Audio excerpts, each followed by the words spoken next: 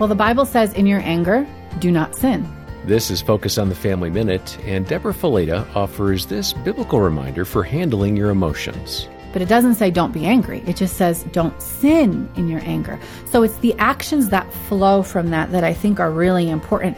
You know, I love looking at the life of Jesus. Jesus was emotional. He had a lot of different feelings, including anger.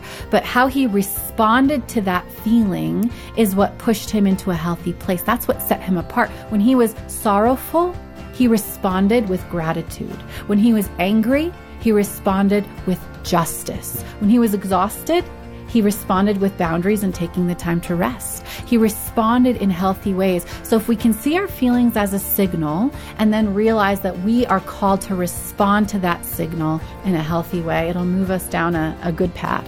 Hear more from Deborah about your emotions at FamilyMinute.org.